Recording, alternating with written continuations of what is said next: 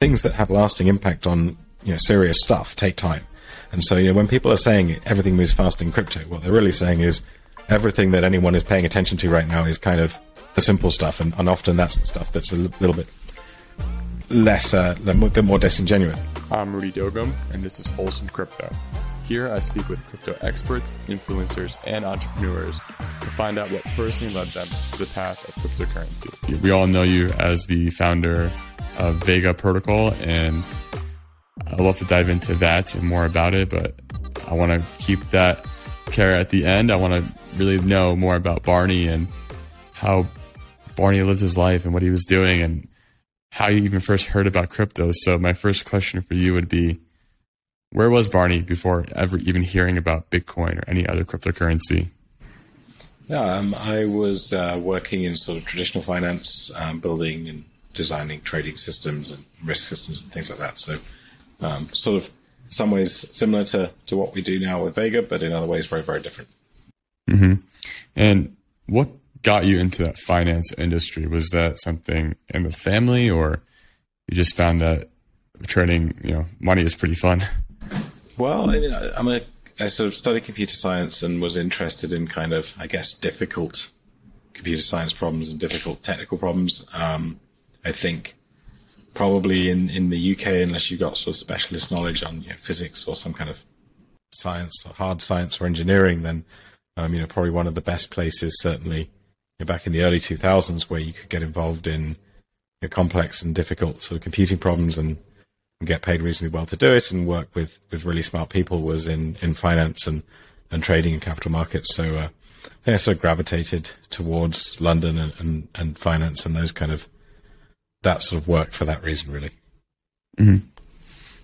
And yeah, I mean, obviously with financial trading, especially in the digital age, computer algorithms are a must and a need to use for that, especially because you have so much activity going on so fast, and every millisecond matters, which is amazing to me. The physical server locations are important for that type of trading. And I'm wondering, was that even in your wheelhouse of all right, we have to choose the correct servers for any algorithm you create? I was mostly on the side of sort of the sell side or the side of exchanges. So I was mostly working either with investment banks who are sort of operating trading platforms, or with exchanges like the London Stock Exchange, who were again operating platforms. So the customers of those systems were very much thinking those things and paying for co-location and all of that. But for us, it was about enabling whatever those customers needed. So whether it was the latency time between receiving a message and instruction to the market and actually processing it and responding has a big impact. So if I'm a trader, there's obviously part of it's I want to be located next to the exchange. The round trip time might take 10 milliseconds, might take a microsecond, depends on where my server is. But then if it takes me 5 microseconds to send the data to the exchange, but then the exchange doesn't reply for a second, then I'm more restricted in what I can do and how much maybe orders I'll place. And it's an interesting thing in that in the current way the markets are set up, that sort of that lower latency is an advantage which you can use to sort of exploit the market in a way. It's kind of the front running Flash Boys stuff.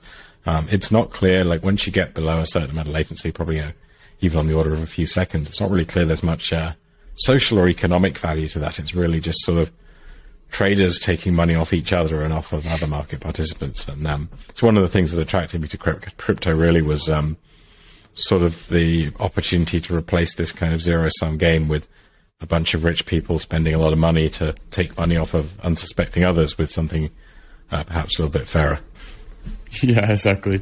So when did you first hear about crypto? What was it, a friend or? It was Bitcoin, and it was probably sort of online technical forums, things like Hacker News and the white paper for Bitcoin. And I think the first few times I ever ran the Bitcoin software, it's probably you'd run the software on your laptop and you would mine some fraction of a Bitcoin, and it was enough that you could send it and prove it worked, but none of it had any value. This was pretty early on, and so you weren't trying to make money, so you'd sort of not think about that really at all. And that was when I first heard about it, but it was probably Ethereum. I did do some Bitcoin mining a bit later, a little bit of mining with a friend in a gaming PCs. It was almost just a sort of an excuse to buy a good, very expensive gaming PC. It's like, okay, well, we can play games, and maybe this thing will kind of like pay for itself. It actually sort of did more than pay for itself, obviously, but also having a little bit of Bitcoin then when people were launching some of these first other sort of tokenized projects and ICOs, even pre-Ethereum launching, meant that you were sort of watching what was going on. And so I ended up investing a little bit in the Ethereum pre-sale and in a couple of other protocols, most of which lost all the money, but obviously Ethereum didn't. And so really it was probably that kind of slight sort of weird tangent of mining through to investing into Ethereum pre-sale and then starting to use Ethereum, its early builds and trying to see what all these smart contract things were about, was probably the thing that really hooked me in. The Bitcoin bit was kind of interesting, but it was really Ethereum and that experience that made me sit up and take more notice. Exactly. And since you were always in the financial sector, it must have been pretty interesting thinking, like self-sovereignty of money, no governments, no banks. Was that something that was making sense to you? Is that like, this is the right way to go? It worried me, I guess. Prior to sort of electronic money was non-electronic money, and it was always just a given that, like, if I had $100 yesterday, that I would still have $100 today, and that I could go anywhere and offer anyone that $100 for anything. And those things were not things that people questioned whether this should be allowed. It was kind of, you just had the money, and if criminals moved lots of money around that they shouldn't have, it was the police had to go and do their investigation. Like, no one had any sort of right to a surveillance system that could kind of tell how much money you had and try and look at what you were doing with it and block it. It was kind of, no one would ever imagine that would be reasonable. And then slowly but surely, you sort of, through the kind of the vessel of payment providers worrying about themselves getting sued for what they were doing and all these kind of things sort of stacking up and reporting requirements, slowly but surely we ended up in this kind of really extreme surveillance state when it comes to money, much more so than like with the internet for normal sort of communication or content or encrypted messaging or whatever. We end up in this really, really weird place where technically you can still have your money and move it around, but most money and useful money now is often digital. So that was really sort of worrying to me, and being close to that and seeing it happen, like seeing the reporting requirements, doing the training at banks on, there are tipping off rules. So like if I receive $100,000 for you and you say, I sold the car, and I don't believe you, like not only do I have to report that, but I'm not allowed to tell you that I'm reporting it. Like I have to keep it quiet. Like I have to just go and, sort of tell people to start investigating you and not tell you that. So it's really a little bit weird and scary. And so that side of things, when Bitcoin and stuff came along, it was kind of like, okay, well, if we could make it so we had all the benefit of electronic money with none of the downsides of it having to be centralized around kind of like surveillance and control, like I think that would be really good. So that was definitely probably one of the things that made sense to me in terms of like really the internet of money, because the internet was very much like, if I want to communicate with you anywhere on earth I can, and no one can stop me. And I'm obviously very pro things like end-to-end encryption for that reason, but that made a lot of sense to me, and definitely a big part of my reasons for going in. Exactly. Yeah, I can imagine, especially in that industry, it's just, this is disruptive. If it works, it's going to really change things. If it doesn't, then whatever, another technology just comes and goes. And I can imagine your colleagues and friends that were, I'm sure they probably were aware of it too. They must have been, discussions by the water cooler of what would happen if Bitcoin did succeed. Should we start moving our money into there? Should we go into businesses with the crypto industry? So that must have been interesting. Yeah, and I think a huge number of people even quite early on in finance, started putting bits of money into this. And probably even many people who tell you they don't like it, they don't like the scams, they don't like the crypto bros, whatever. A lot of people complain from a position of extreme privilege because they're in a stable-ish financial system within the country they live in, but also because none of what's bad is really targeting them. But those people who complain, I wouldn't be at all surprised to find that most of them have put something into crypto, probably not their life savings, but certainly I think, especially if they're in finance, a lot of people were very interested in this. Most people, a lot of people were pretty predisposed to this. I mean, if you're talking to maybe CEOs or lawyers, they maybe think it's a nightmare.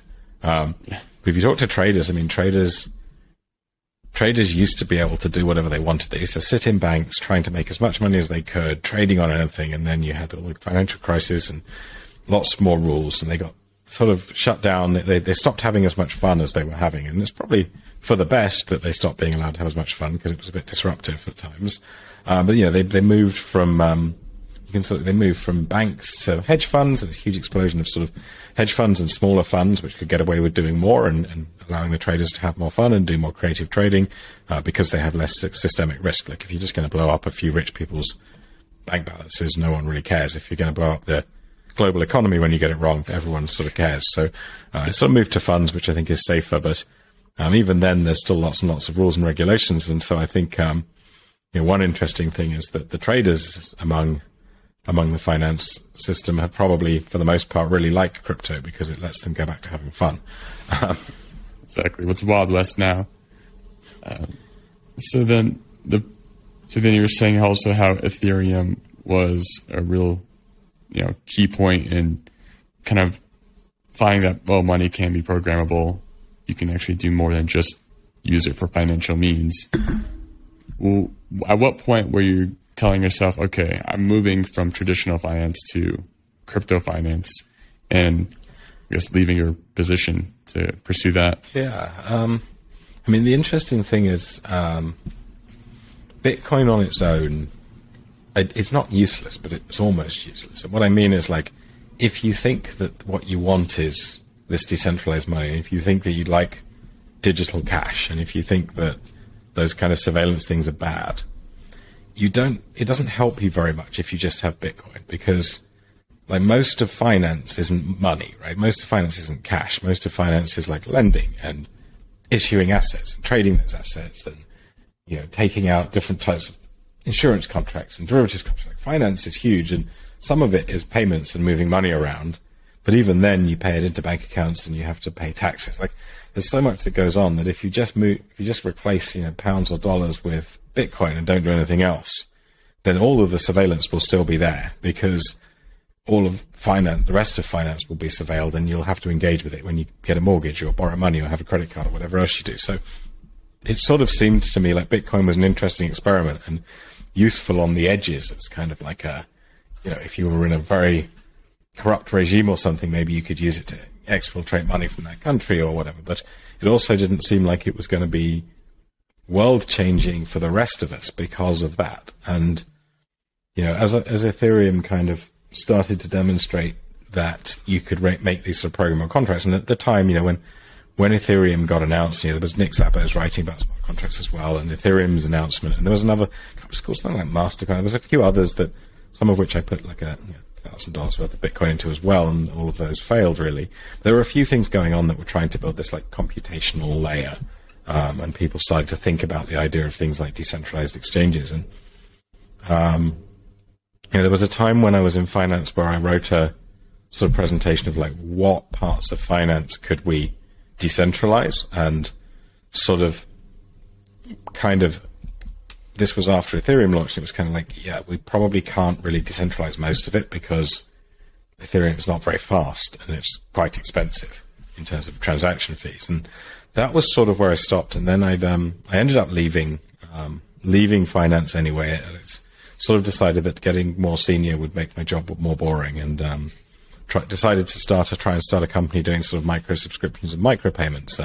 Initially not using cryptocurrencies or anything. And while I was doing that, I met Ramsey, my co-founder at Vega, and sort of we started talking, and he was friends with some researchers who had been researching kind of proof of stake and blockchain performance and a bunch of other things. And he was really talking to him about what I thought would be interesting about decentralizing finance and about what you could potentially do, but there's kind of what can theoretically be done and what can realistically be done with what's available, if that makes sense. Like, as soon as they always talk about Turing complete computers, as soon as the concept of the computer was eventually, theoretically, you could have like Call of Duty.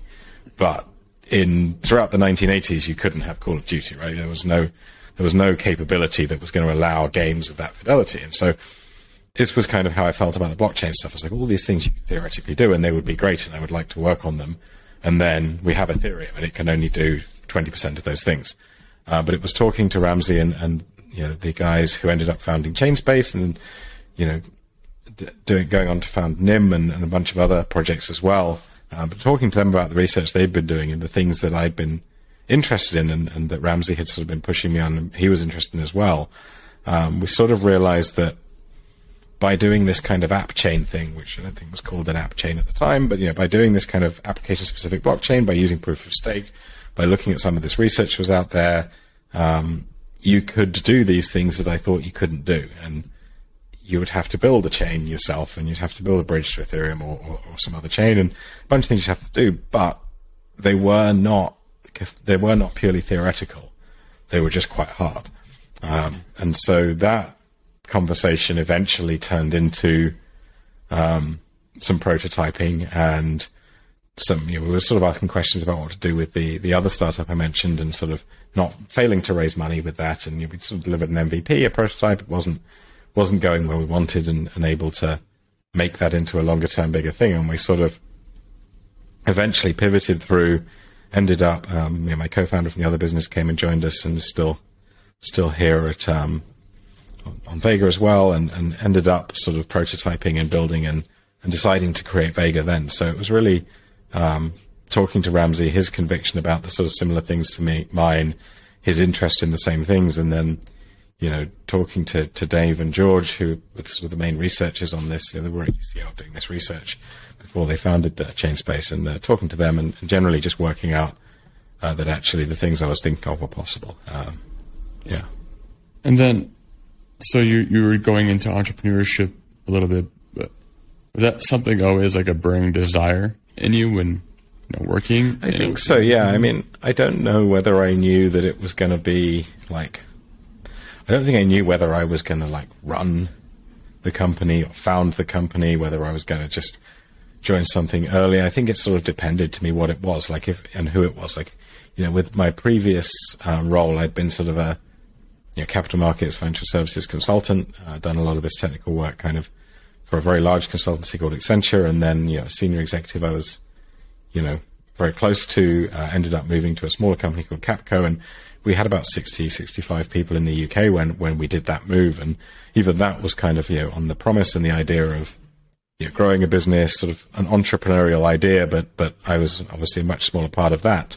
But there was that interest there. And it sort of just turned out that I when I decided I wanted to leave that, I couldn't find anything else someone else was doing that was exciting enough before I ended up finding sort of something with my friend Ed to do, and ended up sort of being an entrepreneur that way, and then meeting Ramsey. And but I do think I'd thought about it a lot. I'd spent a lot of time reading sort of books and posts by entrepreneurs and people like Paul Graham and stuff. So I'd sort of been immersed in that sort of tech scene and Silicon Valley scene and stuff, even even before then. You mentioned Paul Graham. He's definitely someone to read up on if you haven't heard of him. If anyone's listening. Now that you're starting to get this idea for Vega, what was the beginning idea, white paper for Vega, and how close is it to being the same today? It's actually really close. The beginning idea was order books are important, or something like them. So you've got this the AMMs that came along with Uniswap, and they're a very neat solution to a technical problem, and they're also a neat solution to a financial problem. So a neat solution to a technical problem of Ethereum can't run an order book, and they're a neat solution to a financial problem for small markets. Like if you have a very small market that you're just creating and no one really particularly wants to provide liquidity, then having an AMM where you don't have to sort of you don't have to do any work to provide liquidity is good. But if you are building a real marketplace, then trying to algorithmically determine the price rather than allowing the market to sort of use orders to actually determine the price is not very efficient and leads to losses and inefficiencies. And you see this in Uniswap v3. People are, the people who make money are the people who actively move their liquidity around based on the market price for the thing. So they're kind of emulating order books at this point. So that was a big part of it. We need on-chain order books, and we need to work out how to make them fast. We wanted to make it programmable and permissionless, so anyone could create a market, and eventually anyone could even design their own products. And that's still the goal. We don't have the design your own products in live yet. We have the create your own market, but we don't have the design your own products. But those things are still the same. Obviously, we've learned a lot and gone deeper on the design of many of the things, but matching engines and order books are very, very well understood, and margins and closeouts and all those things. So most of that stuff is pretty standard. It's standard finance. It's well understood. Not much has changed there. The things that have changed and evolved are things like bits of the liquidity protocol. We made a change towards the end of last year to the liquidity protocol to make sure that it was more attractive and better suited the needs of market makers and enabled them to manage risk better. So we've been learning a lot, but adding features to the list of things we want is probably the main way it changes. Like, you discover that you want hybrid liquidity, you want more types of Oracle, you want a bunch of different things. So features get added to the roadmap. But in general, like, if you read the white paper now, you'll find that it mostly describes what we either have built or will build soon. We'll probably do a refresh, like a V2 white paper, once trading's live in mainnet and stuff, and once we're starting to think about the kind of big V2 upgrade, maybe like for next year. So sometime later in the year, we'll probably do a refresh of the white paper, but it's still pretty much holds true. And now that you're in the crypto industry for a while and building on it, what is a crypto pet peeve that you have? Wow, where do you start with that one? I think there's a whole industry of sort of cynical, very sort of price action based, very not very connected to fundamentals. There's a whole thing that goes on around tokens and stuff, and you sort of get people. Tokens, the whole thing is people get tokens for a discount, they launch. It's not even the things that aren't intentionally like a pump and dump. There's like such an industry of supporters of kind of, in quotes, people who say they're VCs and people who support this whole thing. And there's just not enough honesty, I would say, even between often like quite technical founders and people doing really good stuff as to what's going on. And it sort of has led to all kinds of distortions. And I think many of those distortions have been playing out the last few months. And yep.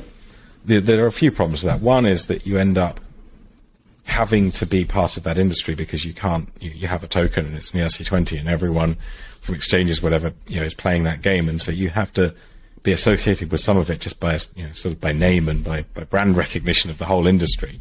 It causes people to think more negatively of the space and to think more negatively of the goals and ambitions of the people doing stuff, and then every so often it breaks really spectacularly. So I think, that whole thing, I think it would be great if people were, certainly pre-2017, there was much of a different sort of attitude around some of the projects and the way people raised money and thought about the industry, and I think it was healthier back then. Not that it's necessarily easy to go back, but certainly some of that stuff in the last couple of years has been difficult. Yeah, and being in crypto for so long, it's just, you see the evolution of the industry and how humans act around it. In the beginning, in 2009, 10, 11, 12, 13, it was all about, let's build a new money together and be more of a cooperative global system. In 2017, it became big into just raising funds and ICOs and who raised the highest ICO amount. And then I think almost most of those projects are gone. Like, I can probably name a handful. The phrase I would say that always peeves me is probably when people say everything moves fast in crypto.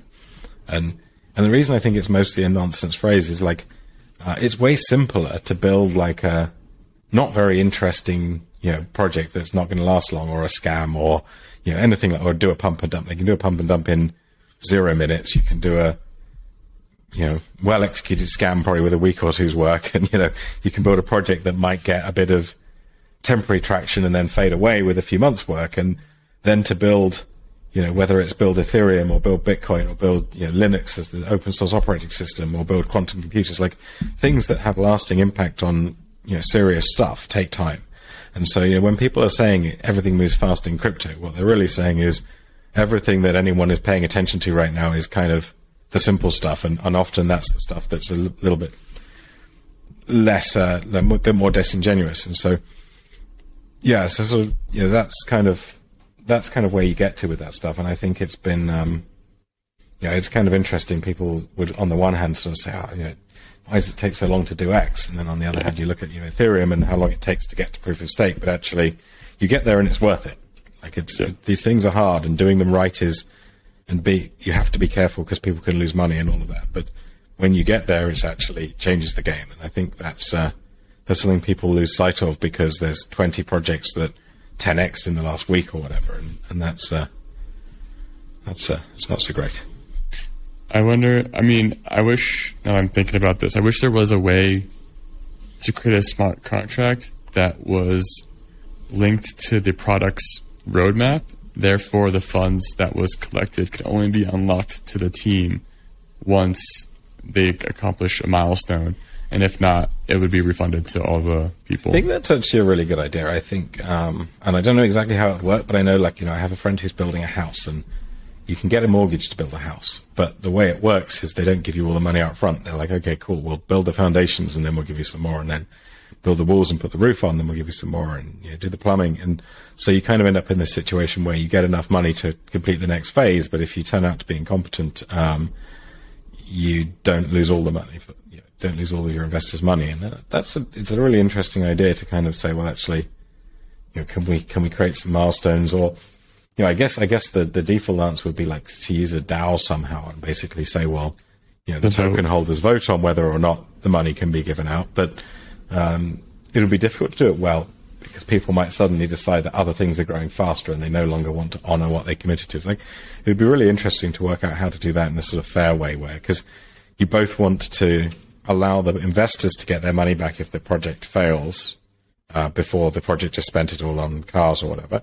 But you also want the project to have some certainty that that they're going to get all of the funds if they actually do hit their goals. So that's a really interesting thought. I like it. Maybe I'll try to get someone to help build it with me. I'm not a developer myself, but I guess now's the time to build in the bear market. Yeah, and I certainly think the idea of being, I think one of the sad things is that laws that were intended to do good, things like security laws, effectively killed the decentralized ICO boom. You had no one thought about any rules. Everyone just said, you know what, we're going to do this project. We're going to create an open source community, and everyone can kind of buy a token for this much on chain. And it was kind of, for all its faults, it was sort of innocent and sort of okay in a way.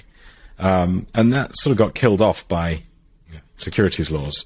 And instead you got this kind of house of cards of jurisdictions in which things can be done, and companies that know how to navigate it, and companies that can list things, and companies the VCs that can invest and have a fund in the right place. And so you sort of replaced this kind of decentralized, open, democratic thing with something else. And I think it would be nice to see fundraising evolve in crypto again, because I think going back, just turning it into the same VC model as tech has always had doesn't seem like it's the best place. Yeah. I think it would be great to see something more democratic and more open and more fair.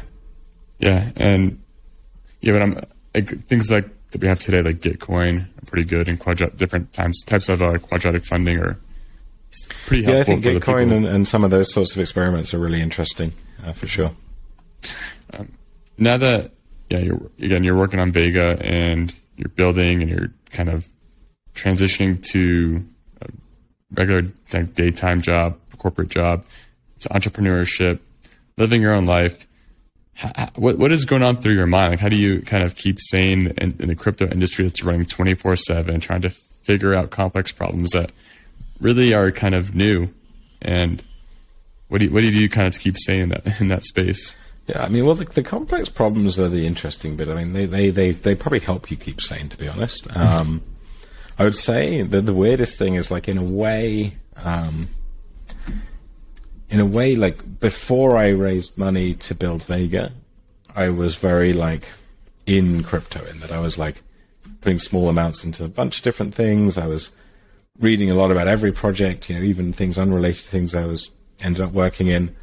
I think when you actually start a company, you sort of have to quit that. Like, you can't do a really good job at something deep and incredibly complex and committed, and also spend all your time on Twitter learning about every project and looking at its code. Like, I used to run like every type of node for a new project I could. I would go run the node and configure it. Like, you can't do that and build something like Vega or pretty much any business. So the first thing was probably like not really participating in the group chats and the sort of the community around just crypto in general, being much more selective. And then, I think working with good people and working with people you trust is very, very important, and having a good relationship with those people, and then occasionally trying to find like a mountain to ski down or hike up or something is always helpful. And then just making sure you see friends and family, and spend a little bit of time occasionally away from the computer screen is healthy, but how much time you get for that depends. Yeah, and it's funny you mentioned skiing, because the first introduction to Vega that I had was going to ETH Denver, and the last day they were raffling off skis. So I just put my name in the raffle, and I actually won a pair of skis. And that was like super surprising to me, and there's a picture up on Twitter somewhere about that. So that was a lot of fun, and thank you for that raffle. Oh, so very, very glad to hope they've gone to a good home. Have you skied on them yet? No, I have to put the bindings on, and I'm currently traveling, so. But it's nearly it's probably just about the ski season coming up again. So maybe I'll see you on the slopes in Denver. Are you going this year in ETH Denver? I'm not sure yet. Depends on a few things around our launch and what we've got going on. But if I can, I'll be there. Nice. So for the people who are listening and still kind of asking, so what is Vega, and kind of what are derivatives, and how is it being solved? Could you give a explanation over that? Yeah, the easiest way to think about Vega is like, if you're in crypto and if you sort of understand the crypto world, because obviously, a lot of the people I explain Vega to might be in traditional finance, and they may not get any of this explanation. But it's just assuming you're sort of in crypto, like, and you can see things like BitMEX was probably the first with their futures. I think FTX obviously previously used to have a lot of futures contracts. Binance lists them, so a number of other exchanges. The simplest way to think about Vega, if you're a user, is probably to say it's a network that enables people to have a completely decentralized version of that. So you basically have a futures exchange that's a DEX, more like Uniswap in terms of being decentralized, but its features are more like a centralized exchange. So you have an order book, you have a front end that has graphs and everything. It's kind of like a decentralized version of those things. The other exciting thing about that is that means that and DYDX tries to be that. DYDX I think is currently pretty much less decentralized than that. Like they still decide what markets are listed. Their order book, I'm not sure if it's currently partly on-chain or entirely off-chain. I know they're building V4, which is going to be very similar to Vega from the sounds of it. I'm sure they've been looking at some of our code. Who knows? But certainly their V4 description is very similar to Vega's. So DYDX are slowly kind of moving in that direction. But I think Vega's one of the first attempts to build a completely decentralized futures exchange, enables community to create their own products. Community liquidity provision as well. So a lot of time on central exchanges, and even some of the decentralized exchanges, the LPs are kind of market makers who have a contract with the exchange, and there's some backroom deals, and they get paid some money. In Vega, all of that stuff is like opened up and decentralized. So if you have the ability to market make and provide prices on an exchange, you can connect to the network, and you can see what the rewards that are getting paid and what the fees look like, and you can participate in that equally alongside everyone else. So really, that's probably the simplest description. Nice. And now I know, like, being in a bull market is exciting. There's lots of money flowing around.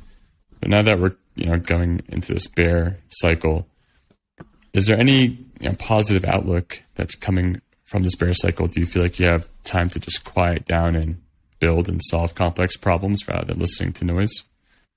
Yeah, I mean, I think, obviously some of the stuff which we talked about before as being, pet peeves is amplified in a bull market, and money flows around. People want to partner with someone who's offering 20% yield or this or that. Everyone is very excited by all this sort of shiny stuff. Half of it's unsustainable.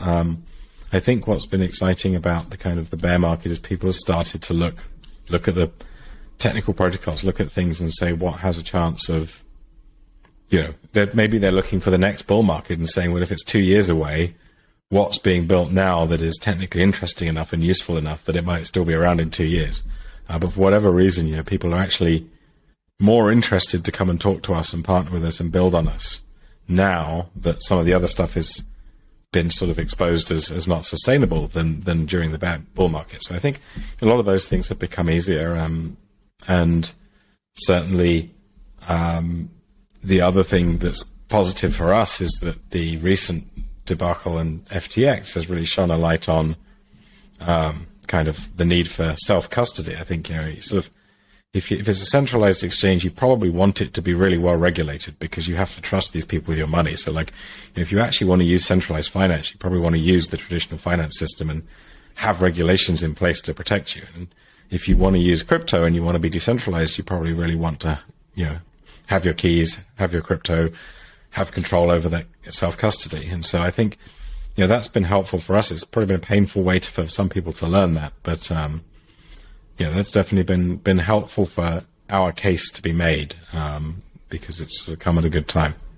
Exactly. Whenever anyone, like friends or family or anyone, comes to me saying, "Oh, look what happened to FTX. How do you feel about crypto now?" I'm like, this is exactly what crypto is solving. This is the problem. Centralized exchanges that aren't regulated. I feel a little bit better that they are being exposed, to be honest. I think exactly. It was, and it's kind of interesting. You sort of ended up in this place where people could do some regulatory arbitrage, set something up offshore, use crypto assets as a means to move the money in, and then basically just try and build their own version of what we already have in centralized finance and siphon money off that way.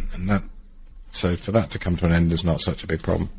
Exactly. It's kind of like relieving, back to the bare bones and true essence of what crypto is. I think the hardest thing is obviously, a drop in interest means that people who might be interested in what you're doing and the protocol might not be looking anymore, and so maybe you're launching and growing could be harder. And then also, raising funds is going to get harder. So, at the time when projects, including Vega, get to the point where they need more money, that's going to be harder to do. So it means, you've got to make sure that you can stay alive for longer, and that your sort of default is that you're going to be alive in 1, 2, 3 years' time, rather than maybe being able to rely on sort of cash flowing around more freely. Exactly. Yeah, there's definitely a runtime now where the projects that survive the bear market and make it to the next bull will really have a strong liftoff. So now that you're building, you're learning, you're in the industry, what is a wholesome crypto moment that you've had? Something that made you feel good and proud to be part of the crypto industry? It's a good question. I think I think you see a lot of, despite all of the kind of negativity and stuff, I think you see a lot of sort of kindness and altruism, and you see a lot of people in crypto helping each other, even within between competing projects. I'm trying to think of the exact sort of example, but there was certainly a time when I can't remember off the top of my head. My mind's gone completely blank, but there was certainly a time when I saw someone or a project who was sort of in need of something, and saw a bunch of people go out of their way to help them, hook them up, make sure they have what they needed, and really do stuff. And I still think that's really true. The openness in crypto between people. We think about all the stuff that's gone bad in crypto recently, but when I think about traditional finance, the amount that people hide and keep themselves, the lack of knowledge sharing, it's kind of crazy. And now in crypto, everything is open source. Everyone gets to reuse stuff. People help each other.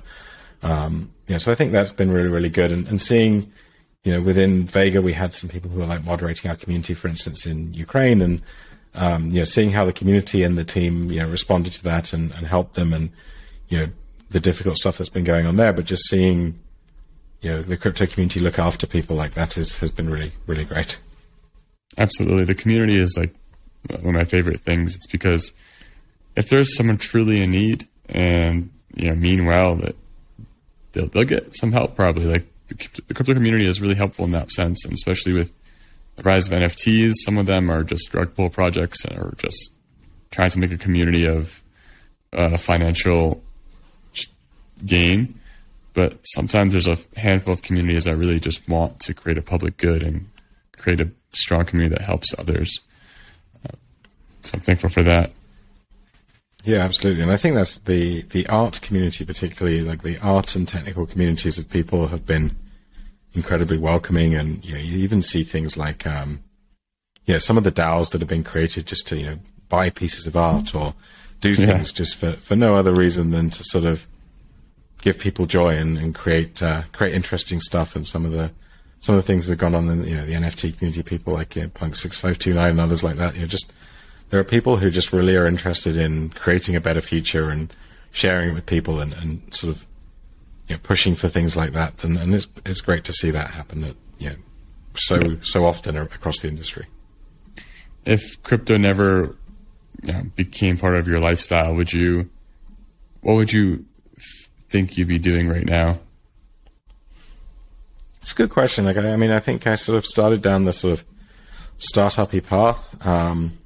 So I think realistically, probably, maybe I would be, doing something, probably fintech related, I imagine. It would probably be trying to solve similar problems, because I think, the sort of problems of lack of innovation, lack of democratization, lack of opportunity that exist in finance, there are a few different ways to solve them. And I think crypto is the best hope and probably the most complete way to fix it. But I think, if you couldn't do that, you could probably chip away at some of those problems with more traditional finance and technology. So I'd probably be doing that. And but I'd probably be trying to work out how to retire. I think crypto's got a lot of exciting stuff happening. I'm hoping that we can do some really positive stuff. I think if I wasn't working on things that were as exciting and meaningful, I think it would probably be like trying to work out how to, if not retire, at least how to make life really fun.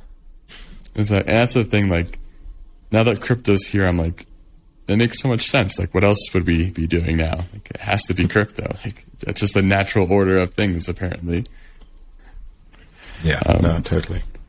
Well, Barney, I really appreciate your time today, and I'm really excited for Vega. Is there a place, like, where can everyone find you? Where can everyone find Vega? Where should they go to? What should they look forward to next?